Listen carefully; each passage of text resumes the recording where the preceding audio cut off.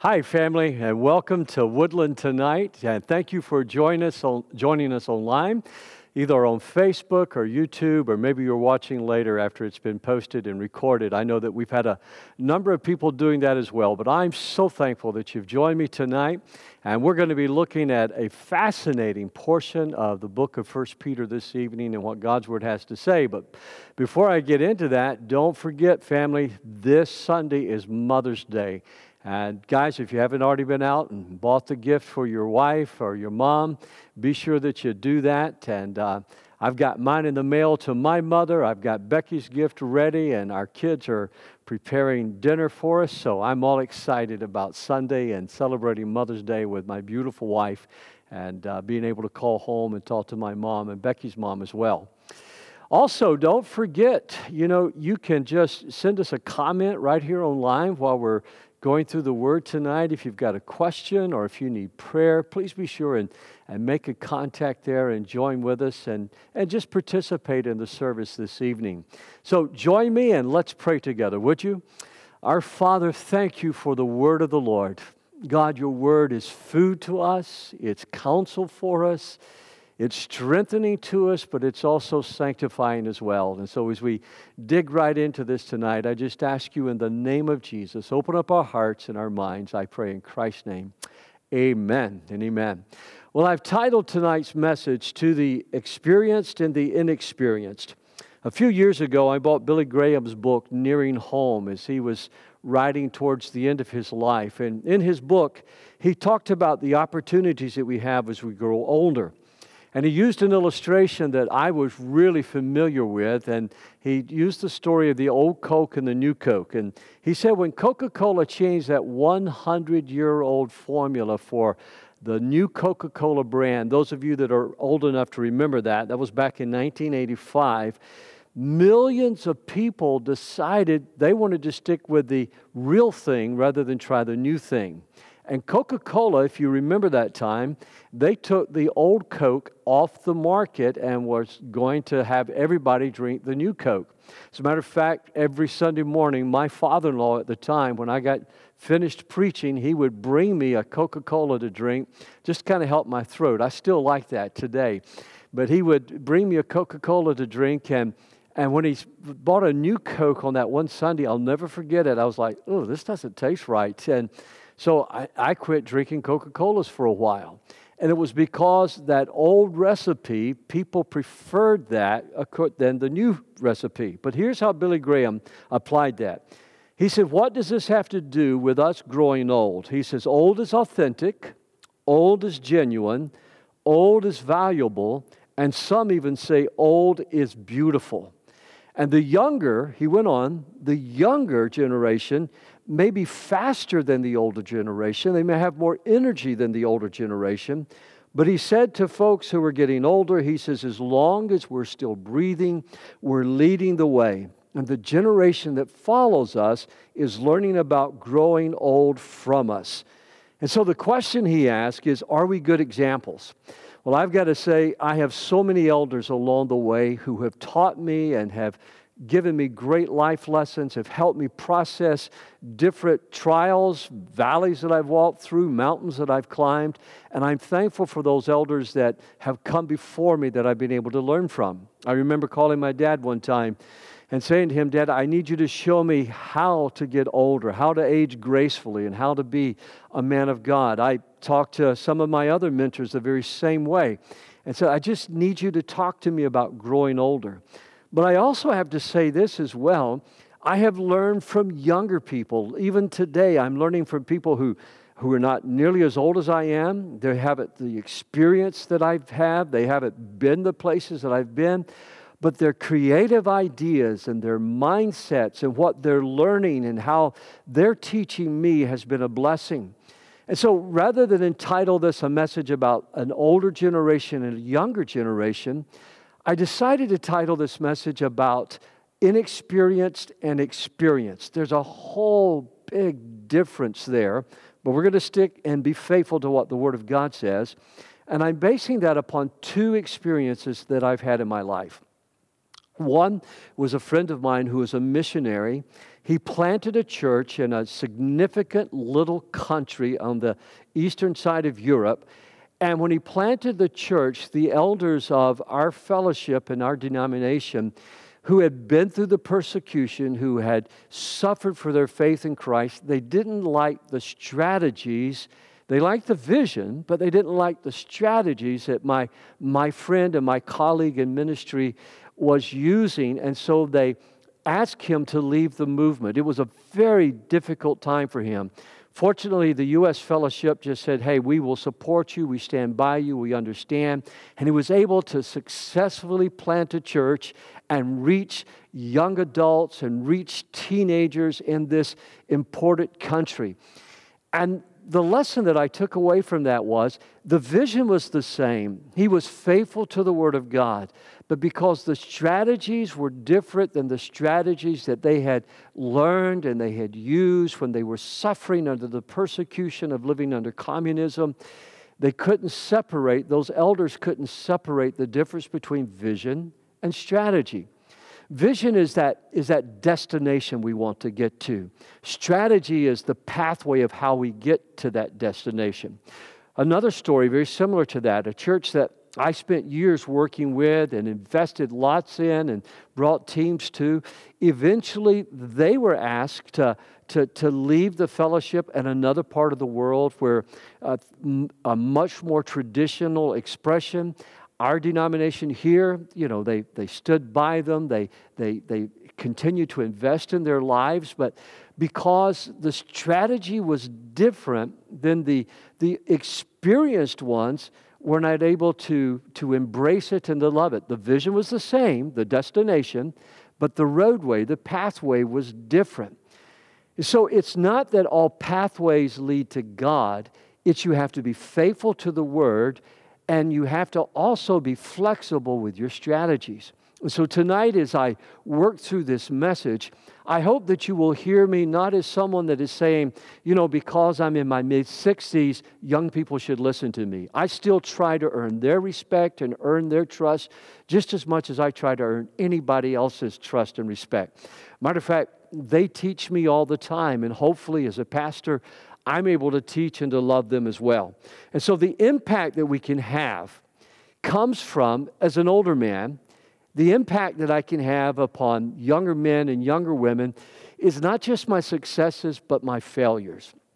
And the impact that we can have comes from listening to the skill sets and the visions and the dreams that our younger friends are developing as well. And then one third story before we read the scripture. This one is a little bit different than the first two I told you. And the reason that it's different is it's shockingly so. Is because I was in Africa where tradition really reigns. I was privy to be asked to come in and to teach on a philosophy and a theology of youth ministry. I worked hard on that, learning the culture, dialoguing with missionaries, studying, preparing, but I wasn't even halfway prepared for what I saw when I got on the ground. And when I got on the ground, I realized that the young adults were actually excluded from the church and the life of the church and were not even allowed except for certain services in. And so therefore they were losing interest in the church. They were finding other causes to support that were outside the church. They were getting caught up in things that were not healthy and even sinful, that was causing hurt and pain. And so those elders that had asked me to come in, that I had never suffered nor walked a mile in their shoes, but I asked them, would they humbly take a look at what was happening to the younger generations and ask them, is the destination more important to see these young people become passionate followers of Christ, or is the strategies of how you've always done ministry? And I'm thankful to say to you, they not only embrace that, but by accepting it and incorporating, and the younger and the elder building relationships together, the older folks were able to mentor those young people and disciple them in faith. And when the persecution has come in these last few years, especially to their country, I have been so grateful for the humility of people who listened. So I would say as we go through this tonight, ask the Lord to help you to listen if you're an older person. Ask Him to help you to listen to the heart cry of the younger people. Ask Him, say, Lord, what are those cries that are coming from their hearts? What are those cries spiritually, mentally, physically, emotionally, socially? What are those cries coming out of their hearts? And then if you're a young person tonight and you're listening, then ask yourself, what can I learn? What is the life experiences? What is not only the successes, but the failures? Too often in our society, everybody is throwing rocks and judging people by their failures. Never waste a good failure. Never waste a good mistake. We can learn and profit. My best life lessons have not come from my successes, but they have come from my failures. So let's look at the Word of God tonight together, if you would. 1 Peter chapter 5, and we're going to start reading at verse 5 in the English Standard Version. Likewise, you who are younger, be subject to the elders. Now that sounds like domineering. That's not what it's saying. It's learn. Be subject. Be subject to the elders and clothe yourselves, all of you, with humility towards one another. Now notice that. All of you clothe yourselves with humility. In other words, the older should be humble before the younger, just like the younger should be humble before the older. So clothe yourselves with humility towards one another, for God opposes the proud, but gives grace to the humble.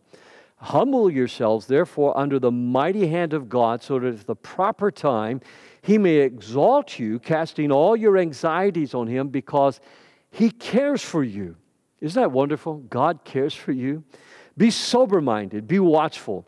Your adversary, the devil, prowls around like a roaring lion, seeking someone to devour. That's a terrifying picture right there.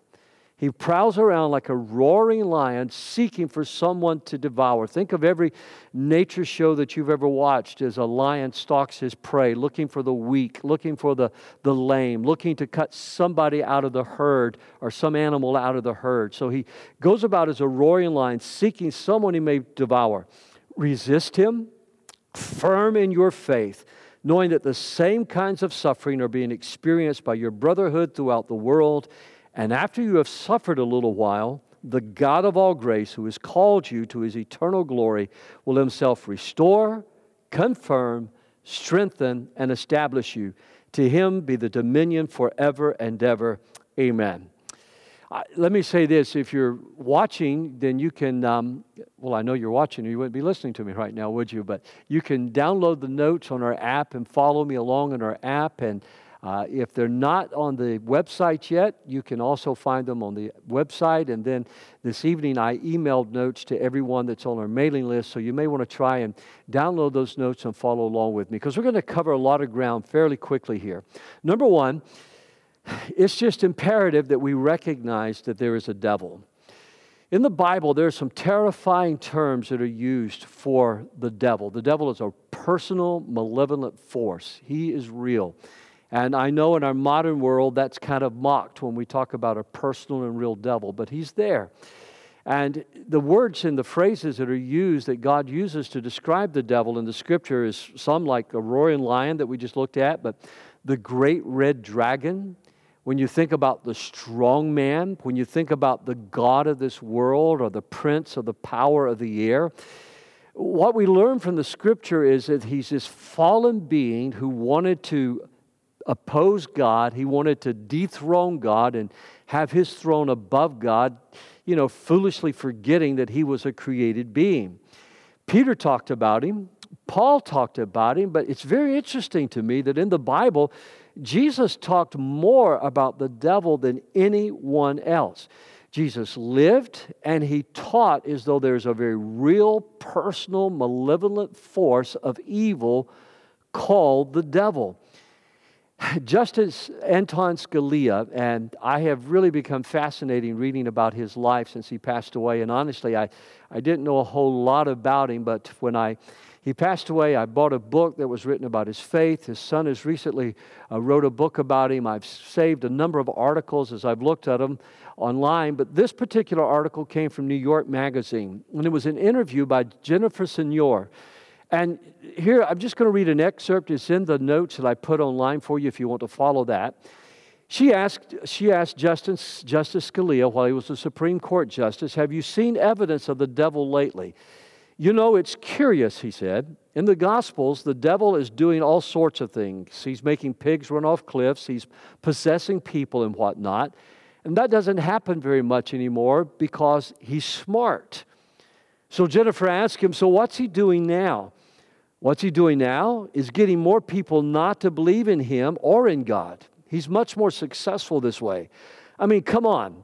That's the explanation for why there's not demonic possession all over the place. And that's always puzzled me. What happened to the devil, you know? He used to be all over the place, and he used to get all over the New Testament. What happened to him? He's gotten wilier. And then the journalist asked him, isn't it terribly frightening to believe in the devil? And listen to what Justice Scalia says. You're looking at me as though I'm weird. My God, are you so out of touch with most of America, most of which believes in the devil? I mean, Jesus Christ believed in the devil. It's in the Gospels. You travel in circles that are so removed from mainstream America that you're appalled that anyone would believe in the devil. Most of mankind has believed in the devil for all of history, and many more intelligent people than you or me have believed in the devil. And that article is in conversation with Anton Scalia, and you can find that in New York Magazine from October 6th of 2013. You see, the Scripture says, stay alert. Watch out for your great enemy, the devil. He prowls around like a roaring lion seeking for someone to devour. So recognize, first of all, there is a very real and personal devil. And though it may be popular in some circles to deny his existence, what better way for an enemy to work than for you to not know that he's there? What better way for an enemy to work than for you to not believe that he or she is the enemy? What better way for your house to be destroyed than for you not to know that there are termites or that there's mold destroying your house or there's a leak in your house? And so, yes, I would agree with Justice Scalia. The devil's gotten wilier in our scientific age where we can explain, or we think we can explain, everything by fact. You know, I trust Jesus. I believe in Jesus. And if Jesus taught us in the Scriptures, and we have that story of how he defeated the devil with the Word of God, I want to be a man or woman of the Word of the Lord. And friends, I want to tell you something. You don't have to be afraid of the devil. Be afraid of sin. You don't have to be afraid of the devil. You walk in faith and you walk in the Word. Well, how does the devil go about devouring somebody? How does he cut someone out of the herd? How does he fight us? Well, the Scripture's clear here in 1 Peter chapter 5 that he works through our sin of pride and our sins of anxiety. I know that's also not popular because pride's become very popular today. You know, at the end of World War II, our nation was very humble. There were people who acknowledged that it was the grace of God, it was the glory of God. There's more written about football players and their antics on the field celebrating after gaining 2 yards than there is about the celebration of the soldiers who fought World War II. Maybe that's why they were called the greatest generation, is because they walked in humility. Pride has become big business in trying to get people to think more highly of themselves than they should. Jonathan Edwards, who you've read his message if you came through public schools in America, it was a good message, but it's not the only message that Jonathan Edwards had ever preached. But Jonathan Edwards preached a message when he was a pastor in Boston, Massachusetts. He was preaching a camp meeting, as they called it. And a woman had written him and said that please pray for her husband. He had become proud. He had become belligerent. And there was about 800 men in that service that night. And this wife was asking Pastor Edwards to just pray for her husband. And so Jonathan Edwards, in that crowd of 800 men, he thought, well, maybe he's here tonight, and I'll read this letter, and I'll ask this man to let me pray with him. And so when he read the letter and he asked if there was anybody there battling with pride, he writes that there were over 300 men who raised their hands asking if he would pray with them. Friends, let me tell you something. Pride is that insidious thing that creeps into our lives and we barely even notice it. Pride was what brought about the devil's downfall. But as much as we hate to admit it, sin is thinking that God doesn't care about us and God is not going to take care of our needs. So it leads us to the sin of anxiety. This came from one of the January editions of the USA Today. And this was according to an American psychological survey of the top 10 stressors for Generation Z. That's the ages of 18 to 22. Listen to their top 10 stressors. Money, 78%. Health, 65%. Work, 64%. Family, 56%. Personal safety, 55%. Relationships, 55%. Housing costs, 52%. Job stability, 51%. The economy, 44%. And discrimination, 38%. Friends, when I read these top 10 stressors of young people who are in college and preparing for their lives, and they're worrying about things, and they're afraid of things that maybe they're not even facing yet. Did you know, according to some studies, 90% of the things, actually the study is 91% of the things that we worry about never take place? And who do you think is behind all of that? It's not just psychological problems. It's what happens as a society gets further and further away from the cross of Jesus Christ. The further we get away from the cross of Christ, the more pride creeps into our hearts. And the more pride creeps into our hearts, the more anxiety creeps into our hearts, because we're trying to control our lives and we're trying to control society when there's only one big enough to do that, and that is God. Well, let's look again at the scriptures tonight. In 1 Peter chapter 5 and verse 5. In the same way, you who are younger must accept the authority of the elders. And all of you, dress yourselves or clothe yourselves in humility as you relate to one another. For God opposes the proud, but He gives grace to the humble. So humble yourselves under the mighty power of God, and at the right time, He will lift you up in honor. You see, pride is just the opposite of sin. And the Bible says that God opposes the proud and He gives grace to the humble. Grace is that God gives me that I don't deserve. God gives me the strength I don't deserve. God gives me the ideas that I don't deserve, the health I don't deserve. God gives me the creativity. God gives me the power. God gives me forgiveness in Jesus Christ. All of these things that I don't deserve, God gives to me.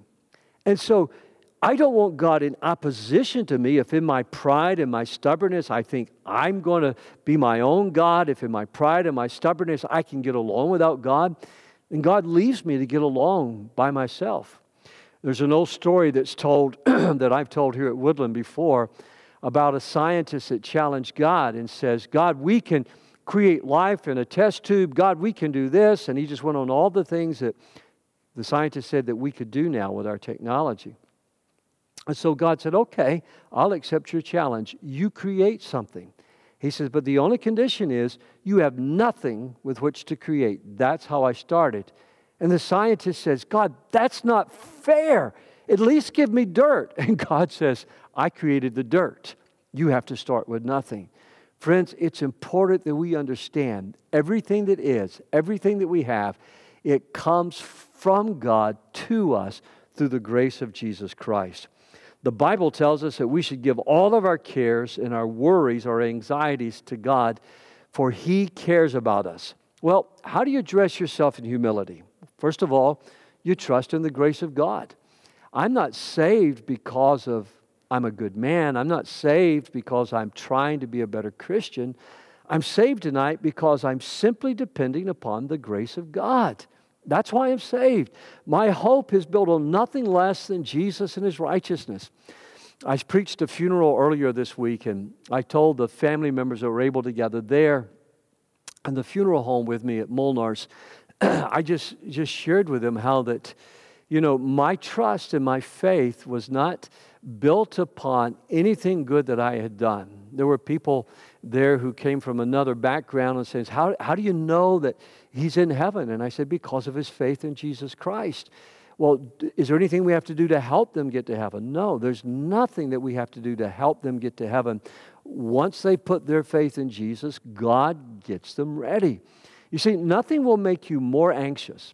Nothing will make you more worried than if you're always working, trying to climb the ladder to get closer to God through your good works. Because how much is enough? How many good works do you need to do to be good enough?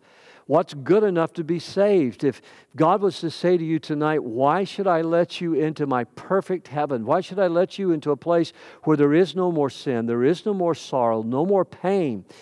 And you say to God, I've been good enough. Well, you know in your own heart you've struggled with anxiety, you've struggled with pride, you've struggled with, we've all broken the 10 Commandments. You find yourself dealing with those things. And especially when Jesus takes and he drills that home in the Sermon on the Mount, and he says, look, you may not have committed adultery with somebody and broken your marriage vows, but if you've lusted after someone, then you're committing adultery in your mind. Well, what does that say to me? That says to me, trying to save myself by my own good works is hopeless. But trusting in the grace of God, all things are possible through Christ. So if I'm depending on the grace of God, and there are those times when I'm grumpy or I'm irritable, then I need to ask myself, why am I grumpy with this person? Why am I irritable with this person? Are they getting something that I want? Why are they aggravating me, or why are they rubbing against me in the wrong way? I don't have any reason to be irritable. I don't have any reason to be grumpy. I have everything that I need in Christ Jesus. And if you're a Christian tonight, so do you.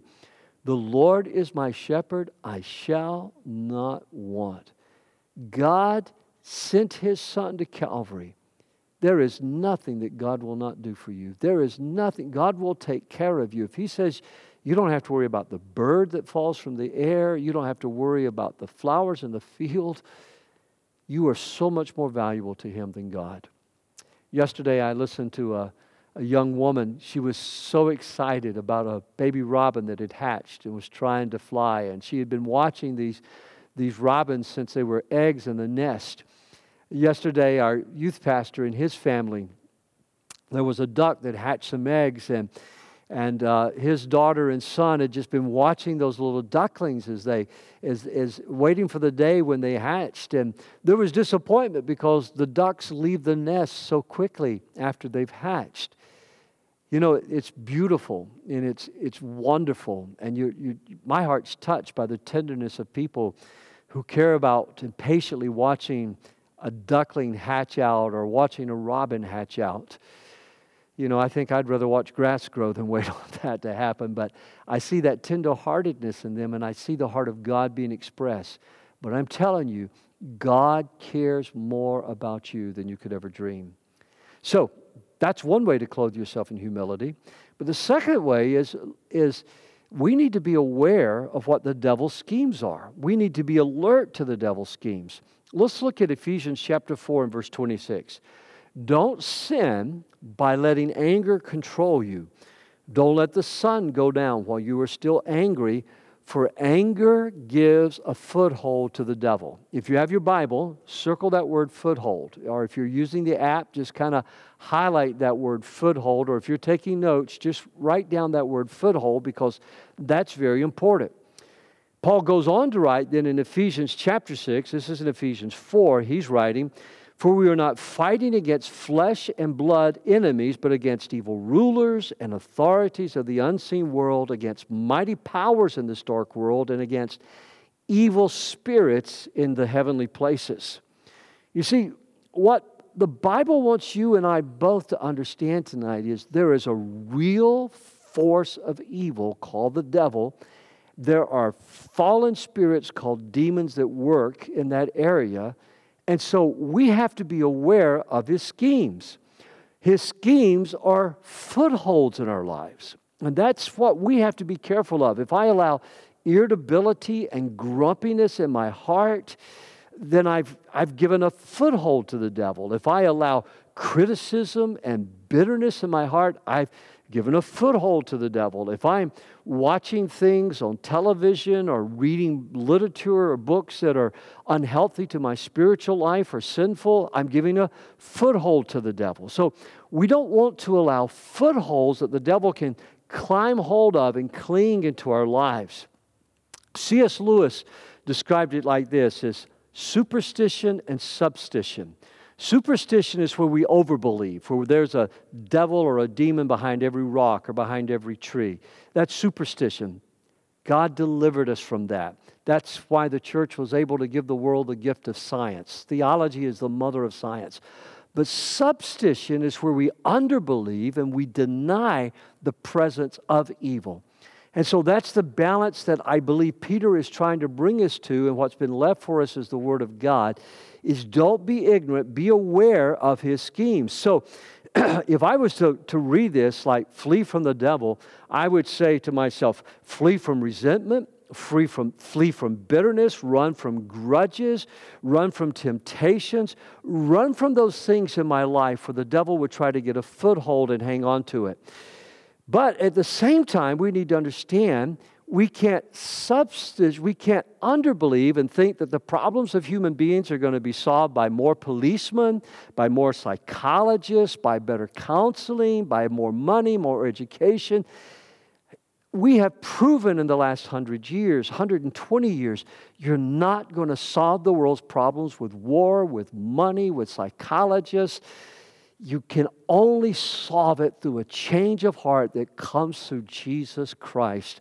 And if you've got the outline, I have just listed some places here in the Bible where what Satan's devices are, where he works in our lives. So I won't go over all of that. You can look at that. If you don't have the outline, be sure you get our app. You can download it at the App Store, or you can download it from the Google Play Store. And also it'll be online. You can take a look at it there. But work through those carefully and take a look at those. And then finally tonight, give God all your cares. Give God all your worries. Anxiety is a fear. Anxiety is a fear. And whether we want to admit it or not, we have to admit that anxiety is a sin. Now, Prozac and psychologists are not going to take care of that.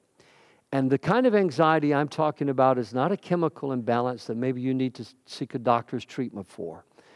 The kind of anxiety I'm talking about is cowardness. It's cowardliness. It's the kind of cowardliness that you fear everybody else but God. You fear correcting your children because you don't want your children to get angry with you. And so you let them rebel, you let them disrespect you and talk back to you. You let them stay out at all hours of the night because you want to be their friend rather than be their mother or father. And so you're shocked when your daughter comes up pregnant, or you're shocked when your son goes to jail or is hooked on drugs. And it all began because you were afraid of them and not of God. God says, train up a child in the way that they should go. Folly is bound up in the heart of a child. It's our job as parents to love our children, but also teach and correct them, discipline them, mold them, shape them in the right direction. If you don't mold your children, if you don't shape your children's thinking, somebody else will be more than happy to do it for you. It may be the high school bully. It may be the drug dealer. It may be an unbeliever, but somebody will want to shape your children for you. It's the person that never stands up for Christ when Christ is being blasphemed because they're afraid of what people are going to say. And it's the reason in the book of Revelation, there's an interesting verse at the end of Revelation where there will be no cowards in the kingdom of heaven. And the reason there'll be no cowards in the kingdom of heaven is simply because they feared everybody else more than they feared God. Think about the person who won't serve in ministry. Think about God has given you gifts and talents, and you know that you have them. Maybe you've been through our Discovering Your Ministry class. You've discovered your spiritual gift. You've discovered your talents, and you know you have these, but you're sitting on them at home because you're afraid you don't have the time, or you're afraid that you're going to fail, or you're afraid that there's so many things you're afraid of, and because you're afraid, you're not using what God has given you to use. Or maybe you're just simply afraid of other people's responses and reactions to you.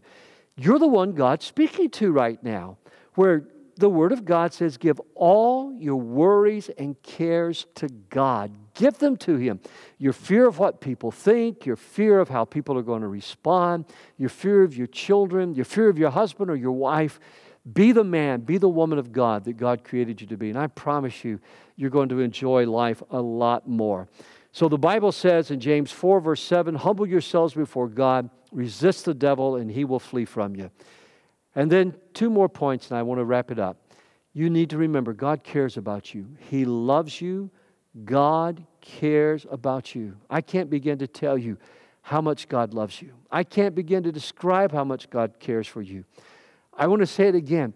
If God allowed His Son, Jesus Christ, to be shredded at that cross, His body ripped apart, stripes laid upon His back, for your salvation, then the Scripture declares how much more will He give you everything else that you need for life and godliness.